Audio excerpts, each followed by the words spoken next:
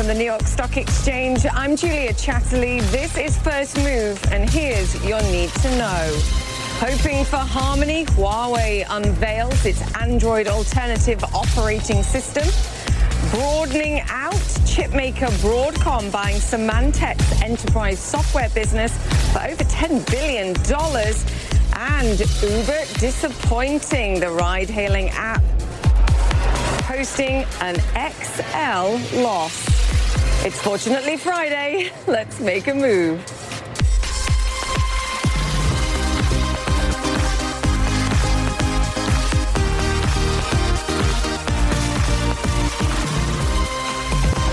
Welcome once again to First Move. Almost forgot it was Friday. I'm not quite sure how. They say, though, fortune favors the brave, and I can tell you bravery's been needed with the market volatility this week.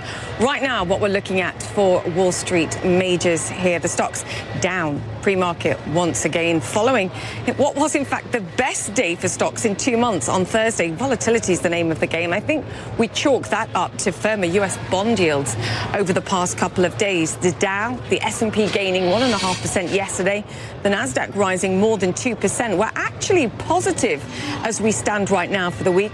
That following, of course, Monday's 3% tumble on China devaluation fears. That feels like weeks ago right now. But we did see China's central bank guiding yuan lower for the 7th straight session. Key, the pace of the decline here is slow and steady, but I think the direction is pretty clear, and that is weaker. What about what we're seeing over in Europe right now? Well, I can tell you it's weakness there too. Italian stocks down over 2%. Bond yields have jumped amid strong signals from the coalition government there that we could be about to see a collapse. Over in the UK too, the economy contracting in the second quarter. More details on that coming up very shortly. Now, from a negative surprise on that to a positive one, Japanese growth data coming in better than expected for the second quarter. That then triggered a pop higher in the Japanese yen, and as a result, fueling more speculation that the Bank of Japan might intervene to try and weaken the currency. Well, I can tell you too, two can play at that game. President Trump, of course, tweeting yesterday that he'd like to see a weaker US dollar at this moment. His trade wars seem to be having more impact on weakening everyone else's currencies.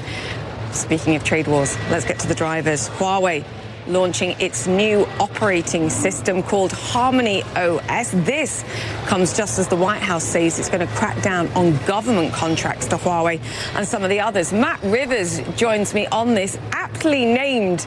Matt, if only there were harmony, quite frankly, but Huawei saying, look, we've got an alternative if we lose access to Google's Android here. Yeah, and you know, this, according to the consumer business CEO, Richard Yu, who made this presentation earlier today, you know, this operating system has been in development for the last 2 years, Julia, but it's really become a lot more important recently because of this trade war. I'll get into that in a second, but just to talk about the operating system for a second here, it's not going to show up on Huawei's smartphones right away. They say they're going to do that over the next 3 to 5 years. Really, you're going to start seeing it more on what they're calling their smart screens, which will debut later this year. You might see it on smart watches that Huawei makes, and even in in-vehicle systems.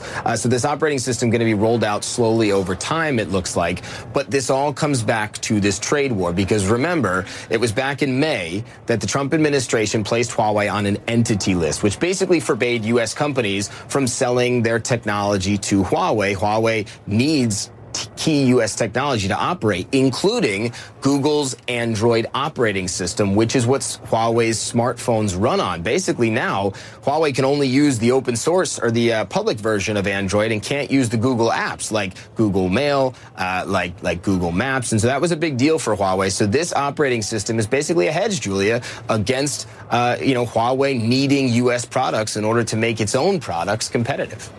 And there's so much or so little clarity around what the relationship's going to be going forward, particularly with companies that supply Huawei. But what we heard yesterday from the White House was, as far as federal contracts are concerned, they're going to tighten the grip here. Yeah, and not only that, but Bloomberg has been reporting this week that the White House was considering at one point, which we had knew was public knowledge, that they were going to loosen some of those restrictions on private U.S. companies like Google providing technology to Huawei. Well, Bloomberg is reporting that the White House is going to delay restarting some of those relationships. And so Huawei is this puts a big question mark over Huawei's future. And I think this just goes to show you that there's no short-term deal in place for Huawei, no immediate relief as this trade war drags on with no end in sight, Julia. Companies that are caught in the middle, not only Huawei, but, companies like Apple or Intel, these are all examples of private companies that are going to continue to get hurt from this trade war. Absolutely, and an operating system takes time. It takes years to develop. So a hedge, but what kind of quality? Matt Rivers, great to have you with us. And on a Friday night, too. We are very appreciative. Happy to be here. Let's talk about Broadcom now, because Broadcom is looking to buy Symantec's enterprise security unit for $10.7 billion in cash. Paul and Monica joins us now.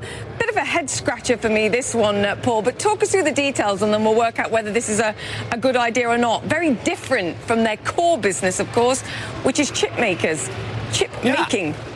Yeah, exactly, Julia. I think it's a bit of a head scratcher because, as you point out, Broadcom is mainly known for being a chip company, but it has been making efforts to diversify and try and find higher margin businesses like software. So by buying the Symantec corporate cybersecurity business, the hope is that this can be a deal that will give them a new revenue stream and, possibly some, more profits as well at a time where, there are concerns about what's going on in the chip market, particularly because of U.S.-China trade tension.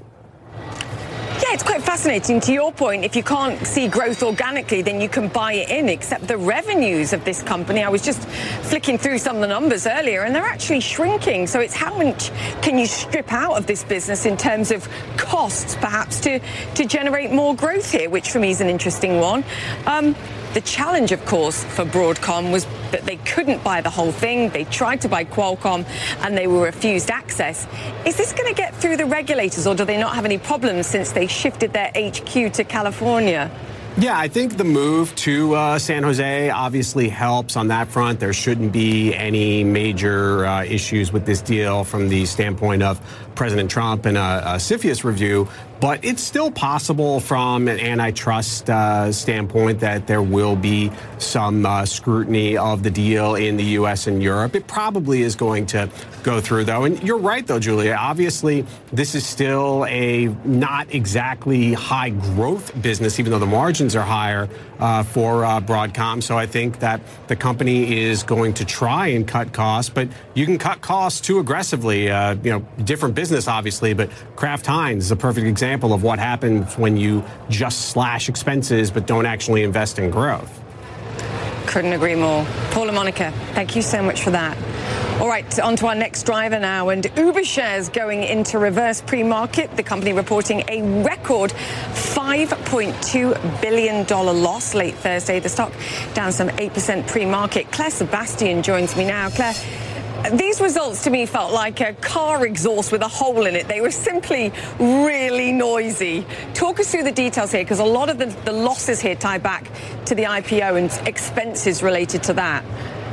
Yeah, Julia, absolutely. 3.9 billion of the loss. That was more than 5 billion in 3 months. That was mostly due to costs related to the IPO. That's true, but there's no hiding behind that, because even if you strip that out, they lost 1.3 billion in the last quarter. That's a more than 50% increase on the same period last year. And, I think Wall Street might be more willing to overlook that if we were seeing the kind of growth rates when it comes to revenue that we've become used to seeing. But revenue was only up 14%, and compare that to Uber's biggest competitor in the US, Lyft, that reported yesterday 72% increase in revenue. So this is a pretty, kind of ugly report on the surface. But some perspective here. If you look at gross bookings, they were up 31%. That shows that there's still demand for this. Uber Eats was up 72% in terms of revenue. That's starting to contribute a little more to the top line revenue growth in terms of Uber. And in terms of what analysts are saying this morning, Julia, it's not a complete disaster. We can show you some of the price targets today. Most of them either unchanged or even slightly raised. People are starting to look at the sense that the competition in terms of price wars with Lyft is easing in the US. US. And in Goldman Sachs, I thought it was interesting. They said today, we continue to believe the risk reward in owning the leader in this space is favorable despite the regulatory concerns, despite the competition. This is still the biggest player out there, and they're a very diverse business, Julia. So I think that's why we see some kind of long-term positivity despite this disappointing number today. Yeah, you make a great point as well, and we talked about this yesterday. Even if the price competition and the price wars with Lyft are easing, Uber's got far greater businesses around the world, not just the United States, so other things to tackle there perhaps. What about a path to profitability here? Because even Dara Khosrowshahi talked about this in the meme that's going around saying, are they ever going to be profitable here? Yeah, he called it a meme on the call. I thought that was really interesting. And there was another interesting comment from him, Julia. He said the balance between the top and bottom line is more of an art rather than a science. He was a little less definitive when it comes to when they expect to break even or when they expect to be profitable compared to Lyft, which said, look, we think 2018 was our peak loss year. They are now probably at least a year ahead of Uber in that regard. Dara Khosrowshahi said he expects 2019 to be the peak loss year, but he was, as I say, less definitive. And I think, comparing it with Lyft isn't always useful because, as we've said, Uber is a much more diverse business. They're in everything from Eats, which is incredibly fast-growing, incredibly competitive, to everything from new mobility to freight to even flying taxis. So they are definitely, they made this very clear on the call, still in an investment mode. And I think they are hoping that Wall Street stays with them through this. Yes, this is a transportation app. It's not a ride-hailing app. Claire Sebastian, thank you so much for that. All right, to the UK now, where the UK economy contracted in the second quarter for the worst quarterly performance, I believe, since 2012. Issa Suarez joins us now on this story. Issa, it feels like some of the stockpiling that we saw in the first quarter leaking away, and some real uncertainty here yet again over Brexit risks. Talk us through the details here. What did we see? Very much. In fact, Julia, one economist telling CNN this will be a rude awakening for Boris Johnson and most likely leave Boris Johnson and his government really on knife edge when we're talking about the third quarter, because what we saw, you're seeing there on your screen, the UK economy contracted 0.2% in the second quarter, the biggest in 7 years in terms of contraction. Now, economists as well as the Bank of England, Julia, are expecting it to flatline. So this is quite a surprise here. But we're talking about UK production shrinking by 1.4%, manufacturing get this down by 2.3%. This is down to a couple of things. One, as you're saying, a lot of stockpiling that we saw in the first quarter, that's beginning to unwind. This is stockpiling preparation for Brexit, this do-or-die Brexit the government was saying, but also factory shutdowns. They have been moved earlier in April rather than the end of summer. But the reality is clear. It doesn't matter which way you read these numbers, Julia. This is uncertainty, the lack of clarity, the nervousness within the market of a no-deal Brexit. That is starting to bite and starting to be felt. You're seeing there the pound, actually sterling, fell to a 2-year low versus the dollar. It actually went down to 121. Yet Boris Johnson, Julia, is continuing to push through his do-or-die pledge. And in fact, we heard today from Sajid Javid, the UK Chancellor, who said, look, we're not expecting a contraction. We're not expecting a recession, rather, and painting rather a really good, positive picture when it comes to the UK economy. But what these numbers show, it is pretty dire, says the CBI, Julia. Yeah, just because you're not expecting it doesn't mean you don't get it. Talk to me about the video that Boris Johnson put on social media, because I retweeted this morning. He was talking a good game. He was talking about relaxing some of the immigration laws to encourage scientists to come in and help develop drugs and innovation in the UK. Sounds like a brilliant idea. Do we have any detail on exactly how and when they're going to do this? Very little on detail, as has been something we've seen from this administration. But I can say Boris Johnson, as you can see there, tonight I announced live on Facebook that we're changing immigration rules to make it easy for scientists to live and work in the UK. Now, he did a Facebook Live, which we haven't seen him do, and he wants a points-based fast-track immigration route to try and attract what he says the very best minds from around the world, specifically when it comes to science, engineering, as well as technology. No word as of when that will start. start, when it will take place, what would shift in terms of numbers. But they want to abolish the 2,000-year cap on the tier 1 exceptional visa talents. And that, I have to say, has been very well received by many people here who say this is a great idea. We need to build on the science, on the engineering, and really boost the economy with this talent. So very well received. The tactic, though, of coming to Facebook or doing a Facebook Live is something that we haven't seen before from Boris Johnson, but it's something that has been very well received here, Julia. Yes, welcome to the 21st century. Isa Suarez, thank you so much for that. All right, let me bring you up to speed now with some of the other stories that we're following around the world. Hong Kong protesters have begun what's intended to be a 3-day occupation of the city's busiest airport, part of a series of rallies to mark the 10th straight week of demonstrations since the protests began. We're going to be live in Hong Kong later in the program to bring you all the details. Italy's government is teetering after the far-right coalition partner, the League, filed a motion of no confidence in the Prime Minister. Its leader, Matteo Salvini, is pushing for snap elections, which he hopes will put him in the top post. Parliament has been recalled from summer recess, and a date for the no confidence vote will be set on Monday. All right, so we're going to take a quick break here, but coming up, what does your purchase history say about you? Cardlytics cashing in on your spending habits, and it's paying off for investors. Plus, it's the pot tech startup that gets high on data, not weed. We find out how Akerna is tracking cannabis from seed to sale. All that coming up. Stay with First Move.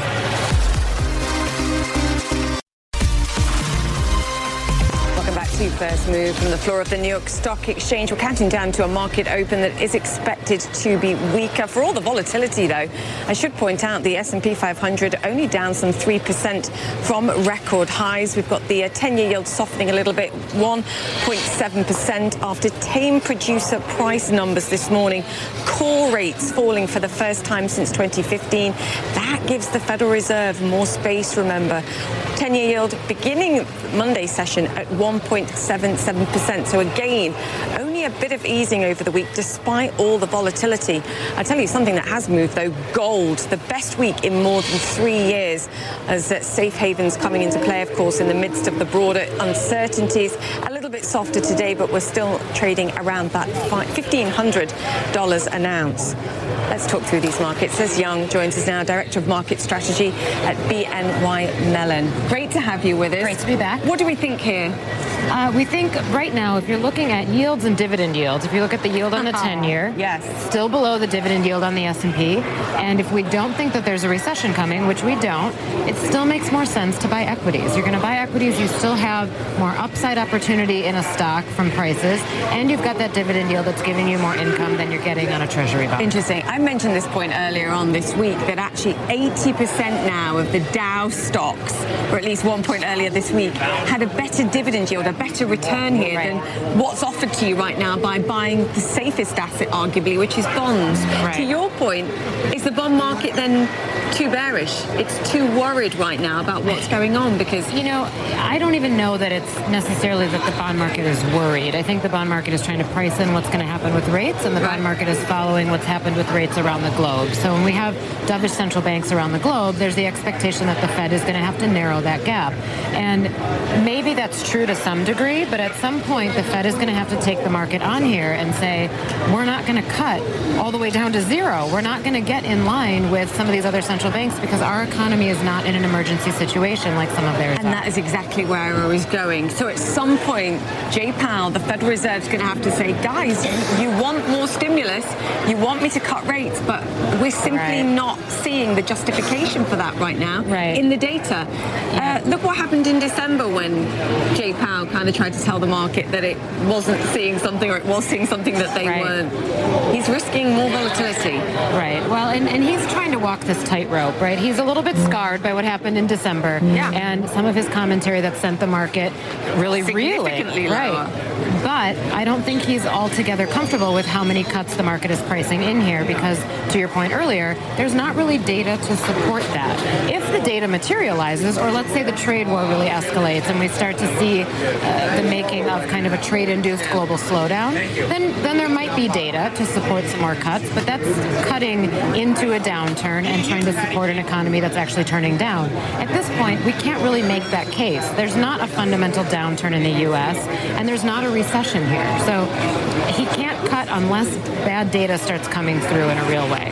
How much focus are you placing on what threw the markets for a loop on Monday, which was the weakening of the Chinese yuan here? Because I feel like we've spent months and months and months talking about weakening Chinese data and actually not seeing the follow-through in the currency.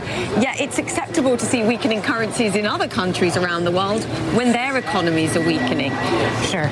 So China's currency, you have to remember, is really the bellwether for most of EM, especially Asia. Right. So that currency is the most important one. And the fact that they let it weaken, I don't think should have really been a surprise. We were actually expecting them to let it get above 7, that exchange rate, that mental threshold of 7. We were expecting that earlier in the year. So now it finally happened. It was a mental threshold. It doesn't necessarily mean anything from a numerical perspective. I mean, it means something to the White House, which I think was what the fear factor was. It means something from a sentiment perspective and obviously to the administration. I think China will continue to incrementally let their currency devalue, but they're going to try to control that fall because they don't have the tools to prop it up if it really goes to a precipitous drop-off. Okay, so don't be oversensitive. Expect a gradual decline. Expect a continued gradual decline. What should investors be doing at this moment? Because I've seen you use the term, this is a investable market. You can take risk in this market. Right. What should we be looking at and what do we need to focus on here? Yeah, and I want to be careful and be clear that this isn't me saying that I'm overly bullish. No. Right? And we need to make sure that there's a balance in everybody's portfolio of the things that would do well, the defensives that rally on those days when we're down or even intraday when we're down, but making sure that you still have money in the market. This isn't something where you take everything off the table. Even if we get some of those classic indicators like an inversion at the 2s, 10s, that doesn't mean you pull everything out of the market, because even if that does predict a recession, which it doesn't all the time, but even if it does, you still see a nice return for usually the next 8 to 12 months, maybe even 8 to 18 months. You see, this is fascinating. Just to your point there, the inversion we're talking about is 10-year bond yields in the United States falling below what we see the yield at for the 2-year point. To your point as well, not only that there's still time to make money, particularly with stocks rising here, but also if you see a central bank like the Federal Reserve making insurance rate cuts, that also tends to mean that stocks can rise. It's supportive for equity investors. Right. In the past, when they've done things that are slightly similar to this, you do see a continued bull run in stocks. So over the short to medium term, you can expect that there's some support to stock prices. Now, what we've seen, though, in the last, call it 7 or 8 trading days, is that it's very easy to derail that bull run with just a little bit of a macro headline or a little bit of a threat from an escalated trade war or a currency war or anything that would kind of come along and knock us off track. We've talked a lot about macro. What about micro? What were your key takeaways from earnings season here in the United States? And does that justify the fact that for all the noise and all the volatility and all the trade concerns, like I made the point, we're still 3% off record highs? Right. Well, what's interesting, actually, is if you look at the market compared to a year ago, we really haven't gone very far. No. It's only about 2.5% up. So it feels like this has been really violent, and it felt earlier in the year like we had a really strong year coming in. We were up 20%. But remember, we were down almost 20% in the fourth quarter. Yes, so we sort of just got back to where we were. Now, if you look at it on a limited basis and say, oh, we're up 20%, earnings didn't really support an up 20% move because we had kind of a flat first quarter, a flat-ish second quarter. We're expecting the full year to be about 2.6% growth in earnings. Average earnings growth is about 6%. So we're below average.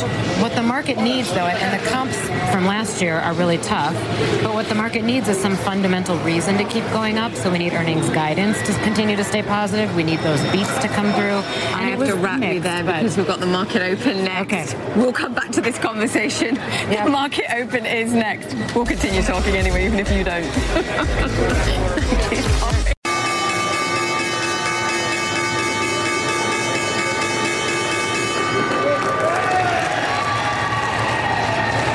Welcome back to First Move and the final opening bell of the session here in Wall Street. As expected, a lower open for stocks this morning. Tech stocks, in fact, leading the declines. It's trade concerns once again back in focus. Reports saying the White House will delay its decision on whether or not to let US firms do business in Huawei. That obviously having an impact on suppliers and those that do business with Huawei over in the Asia session too, in addition to an expected crackdown on federal government contracts here in the United States as well for Huawei, but also ZTE. Let me give you a look at what we saw in the Asia session as well. Well, Japan's Nikkei bucking the trend, rising after that stronger than expected growth report for the second quarter. Chinese stocks falling, though. The producer price numbers there falling for the first time in 3 years. That opens the door clearly for more easing, but we also saw stocks falling in Hong Kong too. Hong Kong Chief Executive Carrie Lam saying weeks of protests have hurt the economy more than SARS and the 2008 financial crisis too. All right, let's get the latest on that, because pro-democracy protesters have begun what they're calling a 3-day occupation of Hong Kong's international airport, one of the busiest airports, in fact, in the world. It's one of a number of protests planned by those protesters, gearing up for a 10th straight weekend of demonstrations.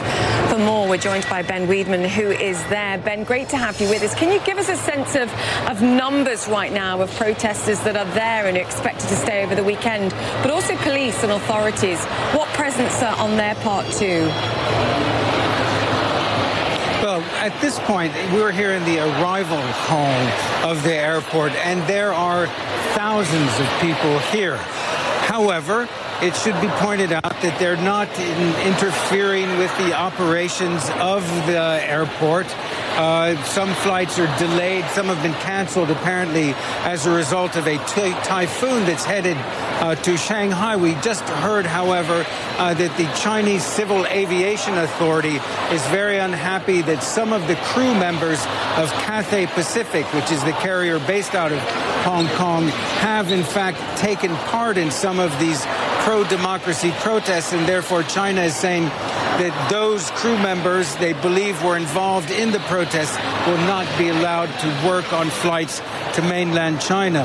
Back to this protest, what we've seen is thousands of people, mostly young, in the arrival hall. They're not bothering anybody, and the police are keeping a very low profile as far as the situation. They're not trying to stop anybody from doing this, although to get to the check-in desks, you have to show that you're actually traveling. So they're being stopped from entering the departure area. Now, one thing they are providing, though, to people who come, visitors arriving, is this fake ticket, which says HK809 from Hong Kong to freedom. And in Chinese, it says on the bottom that the gates of freedom will be closed unless you work to open them. So they're using all sorts of other things. Here's a pamphlet they're handing out to arriving travelers, saying, "Dear traveler, welcome to Hong Kong. We regret the inconvenience." But then the pamphlet goes on to explain why they are holding these protests, what their demands are. But as you can see, it's a very noisy protest. It seems to be this is the major protest in Hong Kong this evening. The city itself, the territory, is otherwise quiet. So it appears that many people have come here. And it's worth noting, not just young people, students, also old people. Some people earlier today I saw even brought their children here. So yes, it is exactly 2 months today that the protest began on the 9th of June. This is the 10th consecutive weekend, and these protests do not appear to be losing steam. Julia? Yeah, interesting. Yeah. Ben, great to have you with us, and a ticket to freedom. Poignant. All right.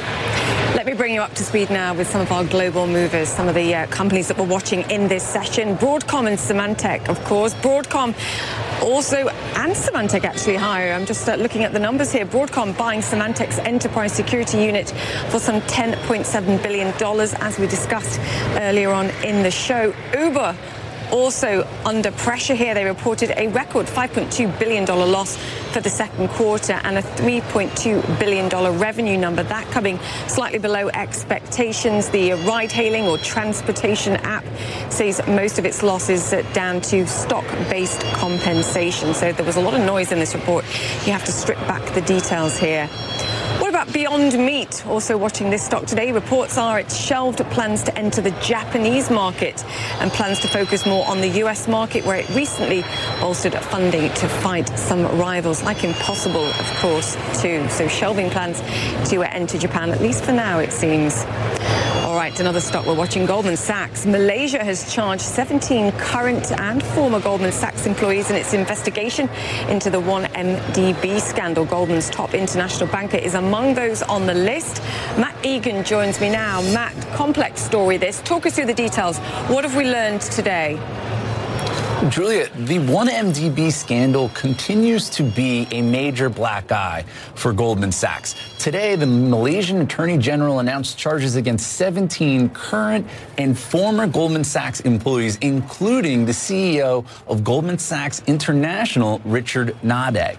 Now, these individuals were all directors at 3 Goldman Sachs subsidiaries during the time that the investment bank arranged 3 large bond offerings for Malaysia's sovereign wealth fund, which is known as 1MDB.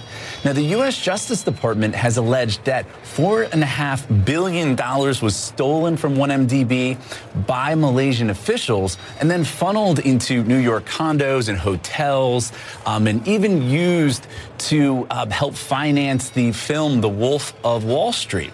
And Malaysia has accused Goldman Sachs and some of its bankers of misleading investors about the bond sales and fraudulently diverting $2.7 billion of the proceeds. Now, today, the Attorney General in Malaysia is saying that these individuals who were charged, these 17, they either exercised or ought to have exercised decision-making authority at these Goldman Sachs divisions. Now, the charges carry up to 10 years in prison in addition to fines. Now, for its part, Goldman Sachs has said that they think that these charges are misdirected and they will be vigorously defended. I think, Julia, beyond the obvious legal implications, there are obviously, reputational concerns here. Because if you're Goldman Sachs, you have to worry that these charges and this overall scandal will, make wealthy individuals and potentially other sovereign wealth funds think twice before they hire Goldman Sachs. Yeah, it's a tough one, isn't it? But to reiterate your point, Goldman Sachs at this moment saying that they will defend themselves vigorously against all charges. Matt Egan, thank you so much for that. All right, so we're going to take a quick break here again, but coming up on First Move, the fintech company monetizing your purchase history. The CEO of Cardlytics joining us next. Stay with First Move.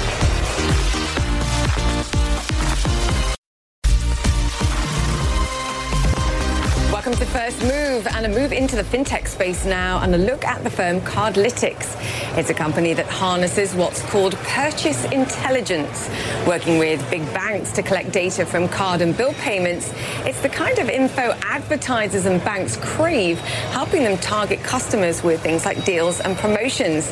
And that strategy is paying off for early investors. The stock has surged almost 90% in the last 3 months alone.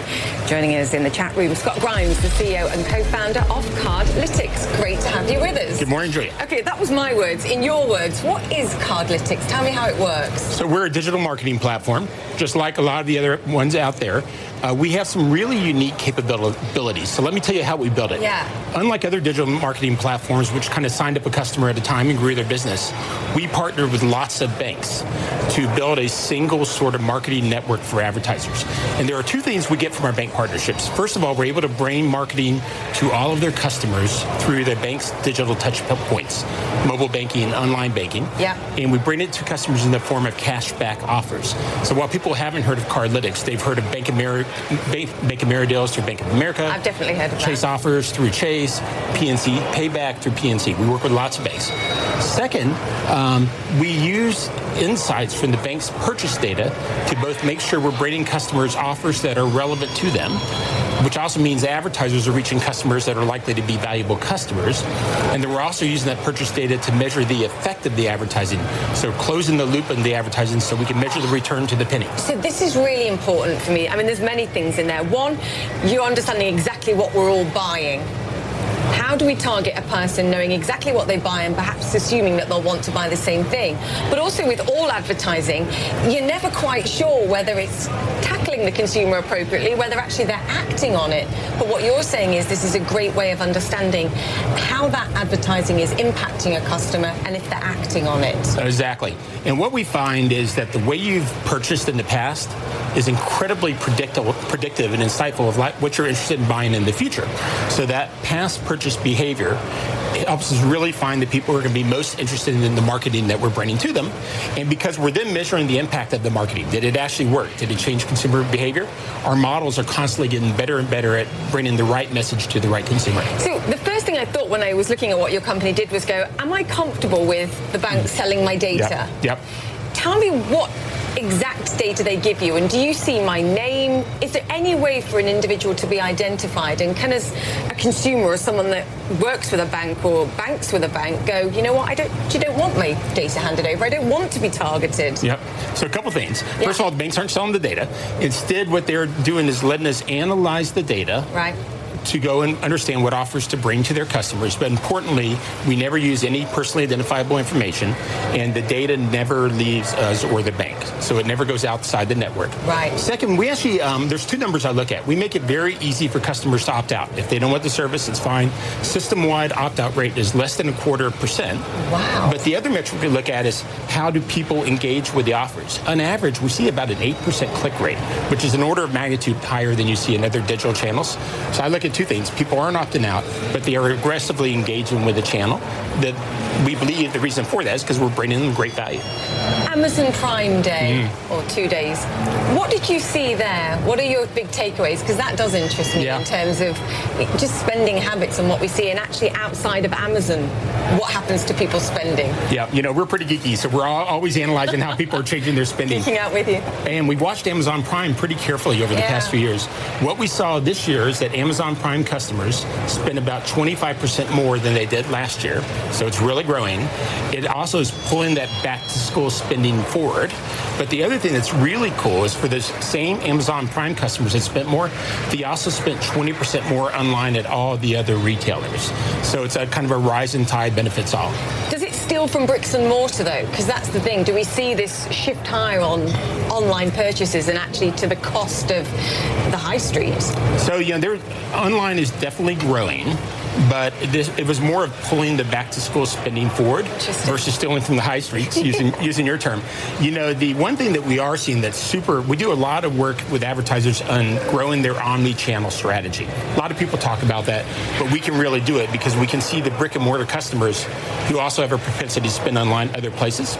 The reason it's so important is when a retailer gets someone to spend both in the brick-and-mortar and online, it doubles the total amount of sales they get with that customer versus a customer who spends in only one channel. It's interesting. You work with a number of the big banks. You mentioned Chase, JP Morgan Chase, Bank of America, I know. It is a big one. I was just trying to think, given that you IPO'd, you went public a year and a half ago, who'd actually like to buy you? Perhaps the banks would have a real battle, actually, because no one would actually want the other person to own you. But I think a big tech giant would actually love to have the ability to strategically target and to go to advertisers and go, guys, look at this technology. Let's pinpoint exactly who wants to buy what, when, and how.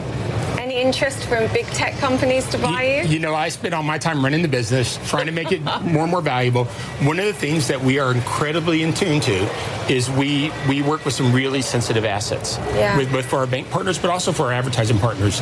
And we always make sure that we're that really sort of good, fair partner that sits in between the two. Are you profitable? We're getting there.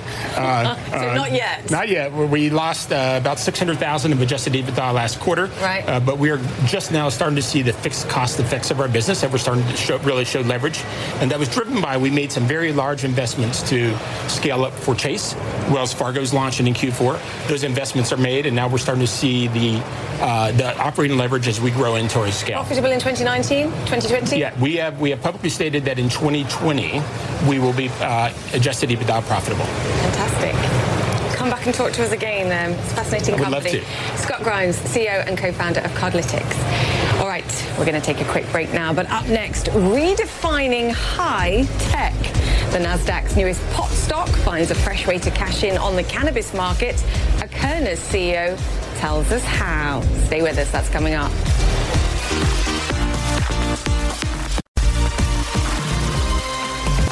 Welcome back to First Move. Meet Akerna, the newest cannabis stock to hit the market. But unlike most pot stocks, this company pushes software, not soft drugs. This is how CEO Jessica Billingsley described what Akerna does. The way an investor, any investor should think about us is as a software as a service business. Right. That happens to be serving what is arguably one of the fastest growing industries in the world. Yeah, but you're collecting data, basically. This is the key. Absolutely. Legal cannabis retailers use Akerna's software to enter product data at all points in the supply chain, from planting the original seed to customer sales. It's not an exceptional business model, but it focuses on an exceptionally high growth and lucrative market. I asked its CEO to give me a sense of the cannabis industry's growth potential. July 4th is the third busiest holiday of the year for cannabis sales. And this year, cannabis in the July 4th week did 80% more than in a normal week in terms of sales. And in fact, at the current rate of consumer growth, which is about 12% a month. So if you think about that, the consumer growth rate of cannabis, 12% a month. We predict that by 2020, people will buy more cannabis 4th of July week than wine. Really? Just next year. Just based on the growth that you're seeing right now. And you said you're tracking in other countries too. Is the United States far more prevalent in terms of the growth rate and the amount that's being bought than any other nation right now? The United States still leads, but it is hampered by the federal-state conflict, which is still existing. And it's a question of when, not if, it's going to end. In the meantime, we're working with many countries that are legalizing at a federal level and enabling compliance for them, providing the backbone and regulation as really a global marketplace is emerging. I mean, I've read that you saw $400 million worth of sales in that July 4th weekend. I mean, as you said, that's the third largest holiday, so we can't take that in isolation. But what kind of size market are we talking about by 2020 if you're talking about a 12% growth rate on a monthly basis? So we're projecting around $30 billion. A $30 billion market. As Jessica outlined there, though lack of clarity on regulation is tough on a business, it's also tough on the consumer. And you've heard this on First Move before. As Akerna CEO points out, no regulation means no clear standards on the product. And that, she says, is a key concern. We talk about the 3 Ps, which are public safety. So knowing where the product is going, making sure there's no diversion, it's not making it into the hands of minors. Product safety, which is this concept of the supply chain tracking and being able at any time to enable a recall or to know where your product is along the life cycle. Yeah. And then finally, that really important piece for any patient or consumer, so patient safety, what's in my product? What am I getting? How can I know that when I'm buying this, it's going to have this effect and it's not going to be double or less, that I really can have good confidence in what I'm receiving? Are you talking to regulators? Are you even having that conversation at this stage where they say to you, look, can we use your data? Can we have a conversation with you about what you're seeing? Absolutely. We often have a seat at the table with regulators and really educate them on how you can regulate, how you can tax, and how you can have good confidence in tracking this product and having good confidence that what you're doing for your constituents is going to be appropriate. I mean, the majority of Americans now want to see legalization at the federal level. What's your sense? How long do you think it takes? Particularly given we've got the majority of Republicans, I believe, actually now are saying that perhaps this is something that we should be looking at, whether it's recreational or for medicinal purposes. How long do you think it takes before we see at the federal level a relaxation of these rules? I've been doing this for about a decade. Yeah. And I haven't said this in all the years leading up, but we're now in a near-term period of time. It's within a couple years. And part of that, if you look back at our previous conversation there around what's happening globally, there are other countries that are moving forward with really strong, really stable regulation and tracking and proving that this works and creating this global marketplace. And the U.S. is not going to want to be left out of that for very long. The business could not only work for cannabis, of course, they can track any kind of product, and she said that, but right now they're just focusing on the cannabis industry itself. All right, let me give you a look at what we're seeing for US majors at this moment. We are softer. The tech stocks remain the underperformers. Plenty of broader trade concerns right now, and I think that's going to continue to play into the session. I'll be back in a couple of hours' time on the Express, but for now, that's it for the show. I'm Julia Chesley. You can also listen to our podcast, cnn.com/podcast, if you want to rehear the show's action. But for now, you've been watching First Move. Time to go make yours. Have a wonderful Friday.